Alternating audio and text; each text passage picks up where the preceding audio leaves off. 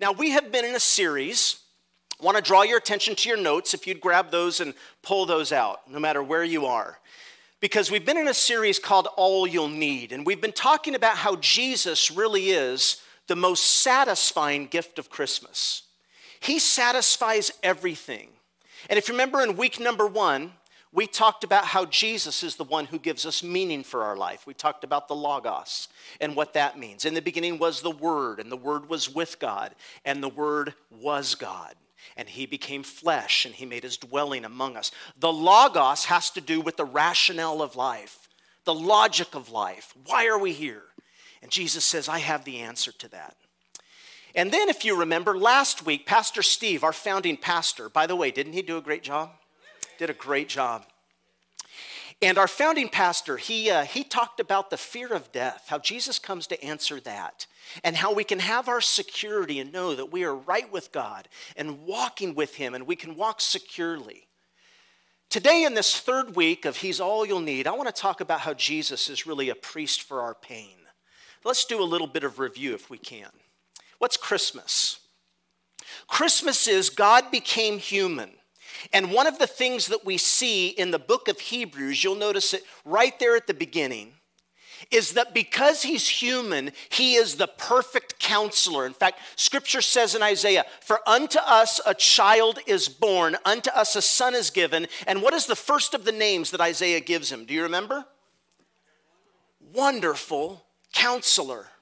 And here's the thing, because Jesus is human, because Jesus is like us, because he's been made like us, because he has all the experiences that you and I have had, he is the perfect problem solver.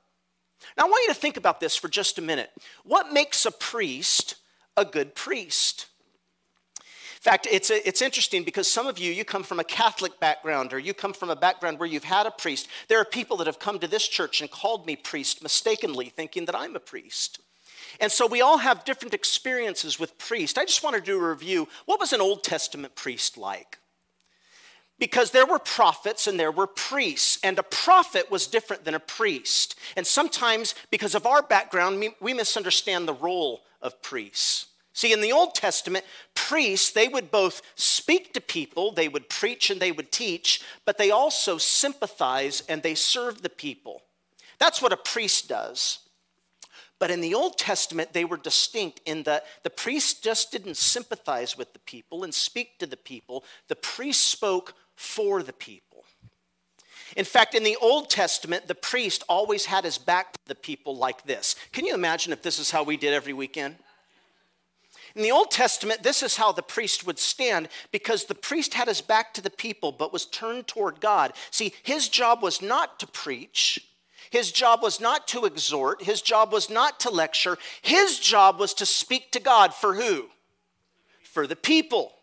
His job was to get in their shoes. His job was to feel their pain. His job was to bear their burden, to pray for them, to offer sacrifices for them. Now, I'd like to propose to you two things. When the Bible says that Jesus is our priest, there are two things a good priest has to have in order to be effective. And I think you'll agree with this if you just write these things down. Two things. First, for a priest to be effective, a priest has to be like us. Write that down. A priest has to be like us, and yet they also have to be unlike us. Of course, if you're looking to the person in the Old Testament, if you're looking for people who went looking for priestly ministry and didn't get it, there's a great example in the Bible. If you remember the story of Hannah, I've referenced it in your notes. But if you remember Hannah, Hannah was eventually the mother of who? Does anybody remember? Samuel. But at first, Hannah went to the tabernacle and she was totally in despair, if you remember the story, because she couldn't have a child. And she was looking for priestly help, and she didn't get much priestly help. Why? Because she went to the priest, and if you remember the story, the priest was cold, the priest was indifferent. And, imagine Hannah. She comes and she pours out her life story to this priest, and the priest just looks at her, and if you remember the story, he just sort of says, yes, I'll pray for you. Anything else? And there's no priestly connection. And if you can imagine Hannah, she just looks at him, and by his words and by his heart and by his spirit, she says, this man is not like me. This man has never known unfulfilled longing. This man has never known loneliness. This man obviously has never felt deep disappointment. This man has never felt what it means to be abandoned by God. He's having a great life. And listen, that's fine that this priest is having a great life, but he can't be my priest. Because he says, yes, I'll pray for you, but there's no priestly connection. And so she gets nothing from it at all. Now, I just ask you, what if this went a different way? What if Hannah goes up to the priest and the priest looks at her, and instead of feeling nothing and instead of being cold and indifferent, what if he looks at her and he just begins to weep and sob? What if by his words and spirit, Hannah knows, he understands, he's known disappointment, he knows what it is to be abandoned by God. He says, I'm going to pray for you, and he prays for her right there. And he weeps with her. And he says, I'm going to offer sacrifices for you. I'm going to stand with you in this thing. What's going to happen to her emotionally? Boy, her heart's going to be lifted up, isn't it? Why? Because that's great priestly ministry. What is he being? He is being a wonderful counselor. And because of that, Hannah now, she feels like she has a backbone. Hannah now, she feels like she has someone that's come alongside her. She has an advocate because her priest is like her. Because that's the first thing any priest has to have. A good priest has to be like you. But a good priest has to also, what did I say? He has to be unlike you. Now, here's what I mean by that. Let's give you another scenario. Imagine Hannah goes to the tabernacle, same woman. She's pouring out her troubles, and she looks up, and what if the priest just looks at her and says, oh, this is terrible. You're right. Life is terrible. I don't know how we can bear it. He breaks down and sobs and hugs her. I'm going to ask you, what is Hannah going to do? She's going to say to him, maybe you better find a priest. She's going to say, listen, this isn't helping me. She's pouring out her life. He breaks down. See, you don't want a counselor who's just like you. You want a counselor who's like you, but you also want a counselor who's what? You want someone who's not only been through the dark valley, but you want someone who can tell you there's a way out of the dark valley.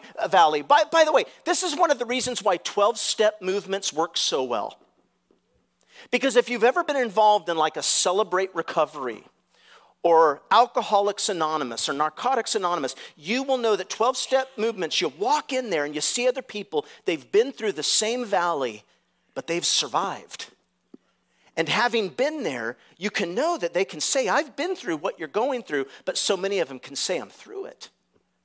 Now, friends, I just ask you, why do you think that transforms so many lives? I'm going to tell you why. That's what the Bible calls priestly ministry. You don't want just someone who's like you. You want someone who's stronger than you, who can see their way through. Now, this is where it gets so exciting. Are you ready, Bullard? We ready? You ready, Milburn? All right, here we go. Jesus is the perfect priest. Because look at what it says in Hebrews, that main scripture at the top of your notes. It says, we do not have a high priest who is unable to sympathize with our weaknesses, but we have been one who has been tempted in every way, just as we are, yet without sin. He's as we are, yet he's not exactly as we are. He's the perfect priest. How's that so? Because it says he's been tempted in every way. Now, by the way, that word tempt, so that we all understand it, that means that what it's really saying is he's endured everything that we endure. Somebody says, now hold on just a minute. Jesus hasn't experienced and endured everything we've endured. He hasn't experienced everything we've experienced. Somebody says, I've gone through a divorce. I don't see in the Bible where Jesus has gone through a divorce. I had a woman once tell me, I've gone through a miscarriage. I haven't seen that Jesus has gone through a miscarriage. Some of you may say, Jesus doesn't know what it's like to be paralyzed from the neck down and be in a wheelchair the rest of your life. Somebody else says, see, Jesus doesn't know what it's like to go through these things. And I just want to say to you, if that's you and you're out there and you doubt, I just want to say, there is a sense in which you're right.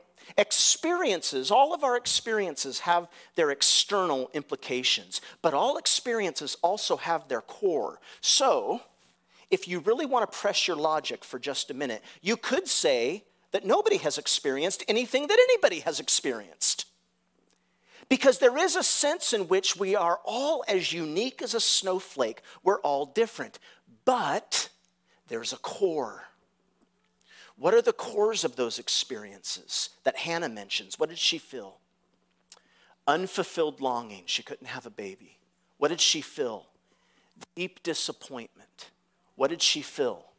Alienation, loneliness, a sense of being abandoned by God. So when the Bible says Jesus has experienced everything that we've experienced, what we're saying is he's experienced the core.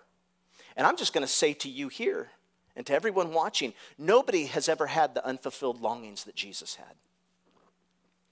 Nobody has ever had the alienation that Jesus had. Nobody has ever experienced the disappointment that Jesus experienced. And friends, there's nobody that's been abandoned by God the way that Jesus was. Whatever you've experienced, that divorce that you're thinking about, the miscarriage, the paralysis, the not being able to have a child, all of those who you say, Jesus has never experienced this. No, I'm going to say, but the core, the abandonment, the alienation, the deep disappointment, the despair, oh my, he has experienced so much more than you and me. And the worst sufferers in this room, Jesus says, I've experienced more than you. Our suffering, guys, is so much smaller than his. Like a grain of sand is smaller than a mountain. In every way, see, Scripture says he's like us. But notice, it says he's tempted in every way, and then there's a little word. What's the word? Yet. He's tempted in every way, yet without sin. In other words, Jesus Christ faces everything we've experienced. He faces everything many times over, but he alone responds with complete integrity. He alone responds with love. He alone responds with power. He is unlike us. Now, here's another objection, by the way, I hear from people. I heard this when I first started in ministry. They say, wait a minute, you say that Jesus has experienced everything that we've experienced, but Jesus hasn't sinned. So how could he have? See, he hasn't sinned. He doesn't know. How can he sympathize with us if he never sinned? And I just say to you, if that's you, I beg to differ. Because if you look carefully, and I encourage you to study this later, go to blueletterbible.org and look this up in the Greek, blueletterbible.org. Both clauses in the Greek explain this word sympathy. And I need for you to get this. This is powerful. The writer is saying here, he can sympathize because he's like us and yet without sin. And what I mean by that, it's his sinlessness that is as important as his perfect sympathy and his common experiences. Let me get down to it, okay? Let me explain what I mean. One of my jobs as a pastor, and there are many of you here probably that are in the helping profession. Some of you here are even counselors. You know what it's like to counsel people. But a lot of you are in situations where you're supposed to be listening to other people's problems. Now, is it okay, you counselors, if I tell the rest of them our dirty little secret? Is that okay? I'm going to. The main reason why we have trouble sympathizing with people, the main reason why I have trouble sympathizing with people is because when I do, it's not because I don't know what they're going through. I do. But the reason I have trouble sympathizing with people is because of my sin. Think about it. My impatience, my pride, my selfishness, my irritability. You're not over this yet? That makes it so hard for me to enter into people's lives. It makes it so hard for me as a pastor to enter into their heart. By the way, do you know that the definition of sin is self-centeredness? And as much as I try not to be, I listen to people's problems and I'm still filled with the flesh. And I get impatient. And I'm going to tell you what sin is, and I'm going to tell you what self-centeredness is. That sin is what makes you feel like, listen to this, maybe you felt this before.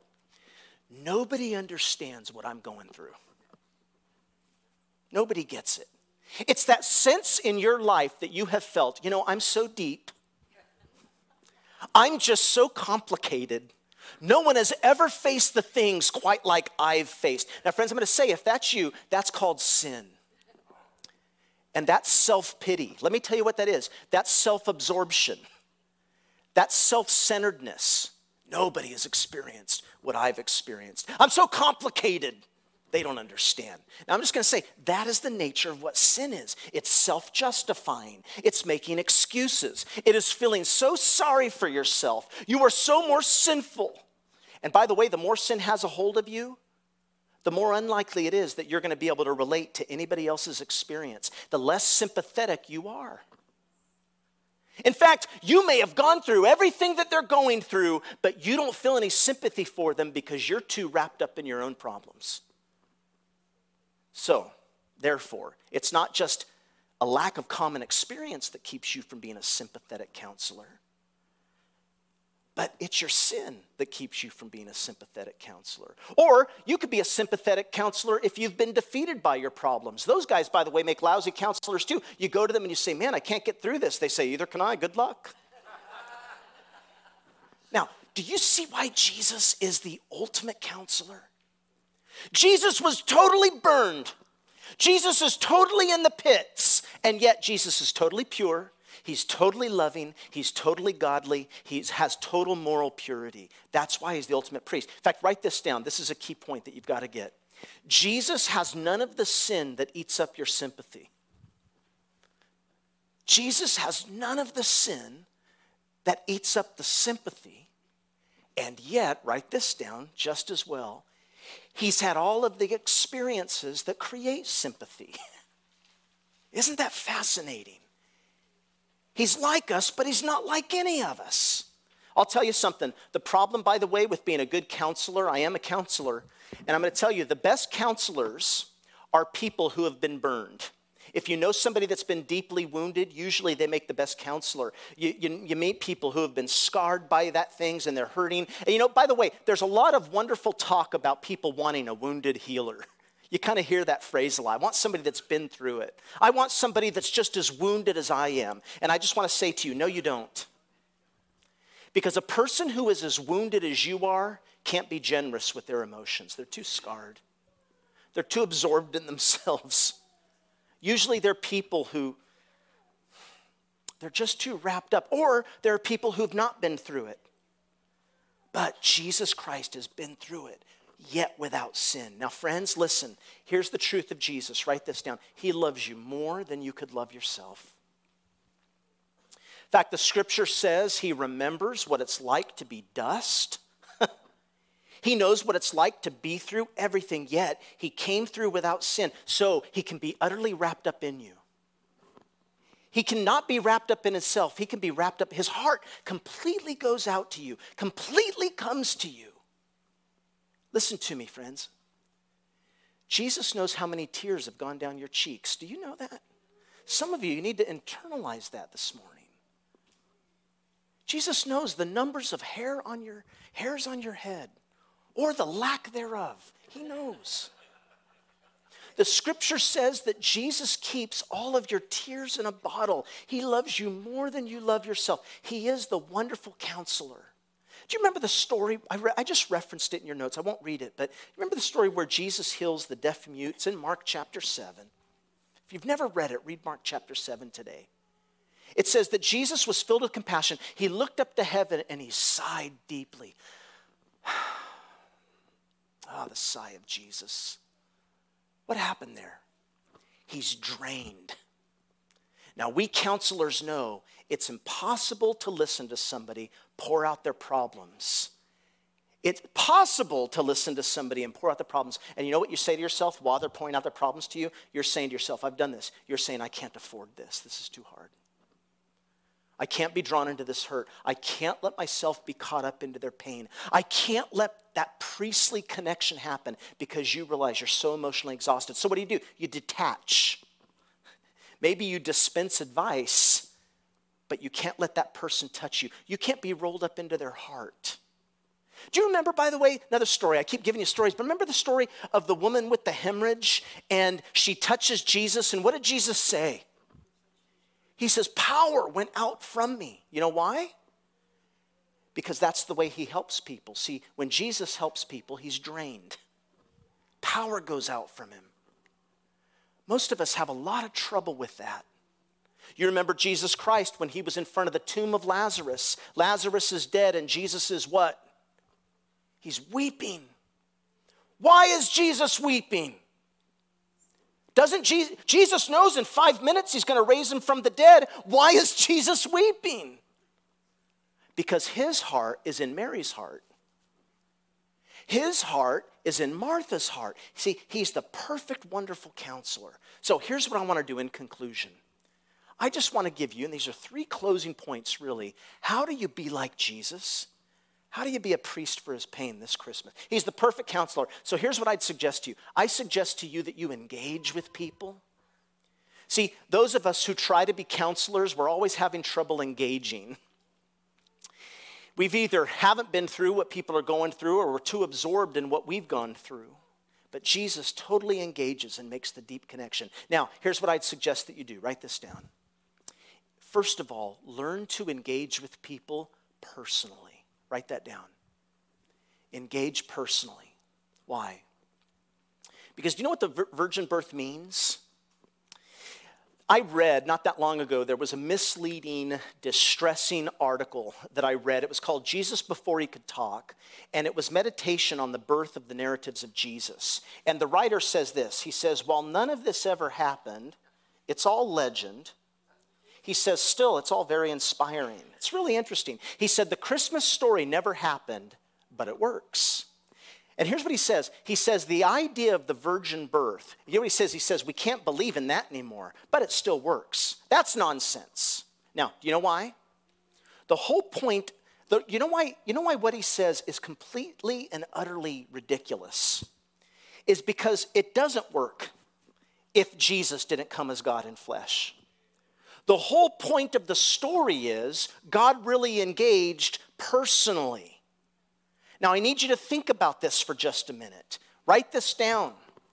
The baby who was born in the manger is not just one more legend that's just pointing to truth, but the baby born in the manger is the truth to which all legends point. And it has to be that God came in flesh. Otherwise, God couldn't engage with us personally. You know what the point of the virgin birth is? Steve talked about this last week. God came into Mary right into the reproductive system of a real human being. That is called engaging personally. Do you think? Engaging personally becomes concrete. God gets entangled in our humanity. God shows his priestly spirit in the virgin birth. Listen, God is the only one who utterly engages to that degree. Utterly gets entangled. God wrapped in the flesh of a baby. God is utterly vulnerable. God held by human hands. He engages with us. Now that's the virgin birth. And so to say, well, you know, it's a nice story, it's not true, but it still works. Well, that's ridiculous. The point of the story is God happened. God's not just a wonderful idea. Listen, Christianity is based on real history. God happened in human history. God got involved. He got entangled. This means to be a priest, I'll tell you this. Listen, if you're a Christian, here's what this means. You need to start engaging. Now, I'm going to tell you, people don't like to engage today. Christians don't like to engage. Listen to me. I'm going to step on your toes for just a minute. American Christians don't like to engage. You know why? American Christians like low commitment. You know what we like? We love prenuptial agreements. We love attending church, but we don't like necessarily committing to church. Why? We don't want to get entangled. Don't you see the virgin birth is all about entanglement? We don't like to join, we like to attend. We like to come, we like to consume. We want to stay on the outside, do we not? We don't like accountability. Why? Because with accountability comes vulnerability, and with vulnerability comes entanglement. See, my first point to you is simply this. Thank God that God isn't like that. And if Christmas is true, listen to me, friends. If Christmas is true, and if the virgin birth happened, you commit to a church. You don't just join a church. You commit to it. You commit to people. You just don't listen to people. You know what it means to be a Christian? It means to make promises and keep them. It means to not be afraid of commitment. Look what God did. He came all the way into us. He engaged all the way down. The Holy Spirit coming into flesh. Now listen, if you're a Christian and you say, yeah, but I can't do that, I'd say, are you following Jesus? You've got to be willing to engage personally if you follow Jesus. That's what the virgin birth is. Number 2, write this down. This will challenge you this Christmas. Write this down. Engage emotionally. Now, some of you, I say engage emotionally, and you're scared of what I'm trying to say here. And I guess I just want to ask it this way. Are we really, think about us as a church. Come on, Boulder, just think about us as a church. Are we really a priestly community? Milburn needs to think about this. Kerman needs to think about this. Are we a priestly community? Do you know I continually hear about people who, they come to church and they really try and pour out their problems to somebody in church, and the people in the church, they just meet them with criticism and judgment. And sometimes I want to look at people and the things they say, and it's like, you did what? How could you say that to them like that? When you're so harsh with people, you realize that's even worse than listening to somebody on the outside, kind of nodding sympathetically, but on the inside, you know you're totally disconnected. No, what I'm saying is engage emotionally into their pain. Look at what Jesus did. Look at how he got involved. Friends, anybody here perfect? Would you raise your hand if you're perfect today? Come on. No takers. Oh, someone in the back. Excellent. None of you are perfect, and yet look how engaged Jesus is with you. Look how he's never left you. You've got to be willing to engage emotionally with people. Don't be afraid to let their hurt be your hurt. Don't be afraid to let their problems come into you. Now, I know what some of you are saying. Some of you are saying, gosh, Shane, this sounds awfully codependent. And I want to be clear. I'm not talking about enabling. I am talking about patience, which is one of the fruits of the Holy Spirit. Here's what I'm trying to say. If you study the New Testament, don't you see that Jesus Christ was always getting drained? Jesus Christ was drained by the mute. Jesus Christ was drained by the woman. What did he do? He was always going off to pray because he was always getting drained, so he had to get filled up. Let me show you 2 bodies of water. Represent 2 types of people. Here's the first body of water you can see. And this body of water, there's no outlet and there's no inlet. There's no coming in and there's no going out. And does that look like you'd have fun swimming in it? No, of course not. What's the nature of that kind of water? There's no outflow, there's no inflow, it's just stagnation. This is what a lot of Christians are. But if you go to a body of water where there's a lot of outflow and a lot of inflow, oh man, life grows in water like that. That's healthy, living water. So what I'm trying to say is, you need to get emotionally involved with the people around you. You need to listen to their hurts. You need to take them in. And so then, if you take them in, what are you going to have to do, by the way?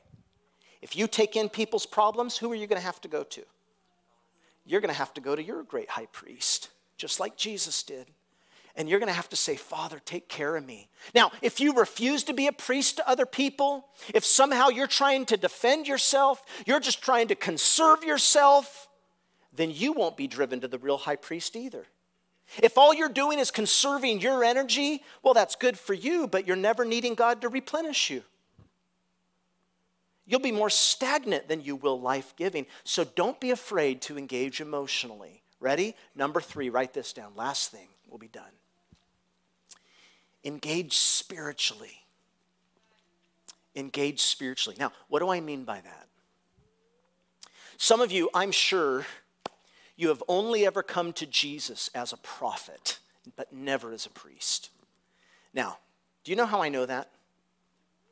See, Jesus is a prophet. He tells you how you should live. You could just go read, again later, go read the Sermon on the Mount, Matthew 5-7, and you'll see Jesus as prophet. He says things to you like, don't lust, don't hurt, don't resent. He tells you how to live. Don't break the law. So when usually I ask a person, and this is what I ask people a lot, I say, are you a Christian? Here's a tell. Sometimes they'll say to me, well, you know, Pastor, I sure am trying. I'll say, are you a Christian? They'll go, Pastor, I'm trying. And I'm going to say to you, if you answer me that way, that's a person who is not a Christian. That's a person who is only coming to Jesus as a prophet, but not a priest. No, the Bible says you have to come to Jesus as both prophet, priest, and king. And to come to Jesus as a priest is to say, I realize I could never try hard enough or to be good enough. Father, you stand before me in front of God and plead my case. Go to God for me and speak to God for me. Beseech the heavens for me. Be my advocate. Be my sacrifice. In other words, Jesus, I need you to come and be in my shoes. And look what it says in Romans. Jesus Christ, who died, is at the right hand of God. What's he doing? He's interceding for us. Oh, God Almighty, accept me for Jesus' sake, is what I say. Now, that's what it means to be a Christian. It could be today, some of you, all you've ever done is come to Jesus as a prophet. You're trying to work your way to heaven, and God says, I'm sorry, you've got it all wrong. You need to accept me as your priest. I'm the only one that can do it for you. I'm the only one that can save you. I'm the only one that can satisfy you. One more thing. Guys, listen. One of the reasons it's so hard for us to sympathize with others is because we're not continually going to them the way it says we should here. It says, see him as your priest. He sympathizes. He cares. Go to him and say, I know he loves me in spite of what I've done. I know I'm in him, and because I'm in him, I'm forgiven. My problems right now, they look terrible, but he has a purpose. Why does he have a purpose for me? Because his problems had a purpose for him.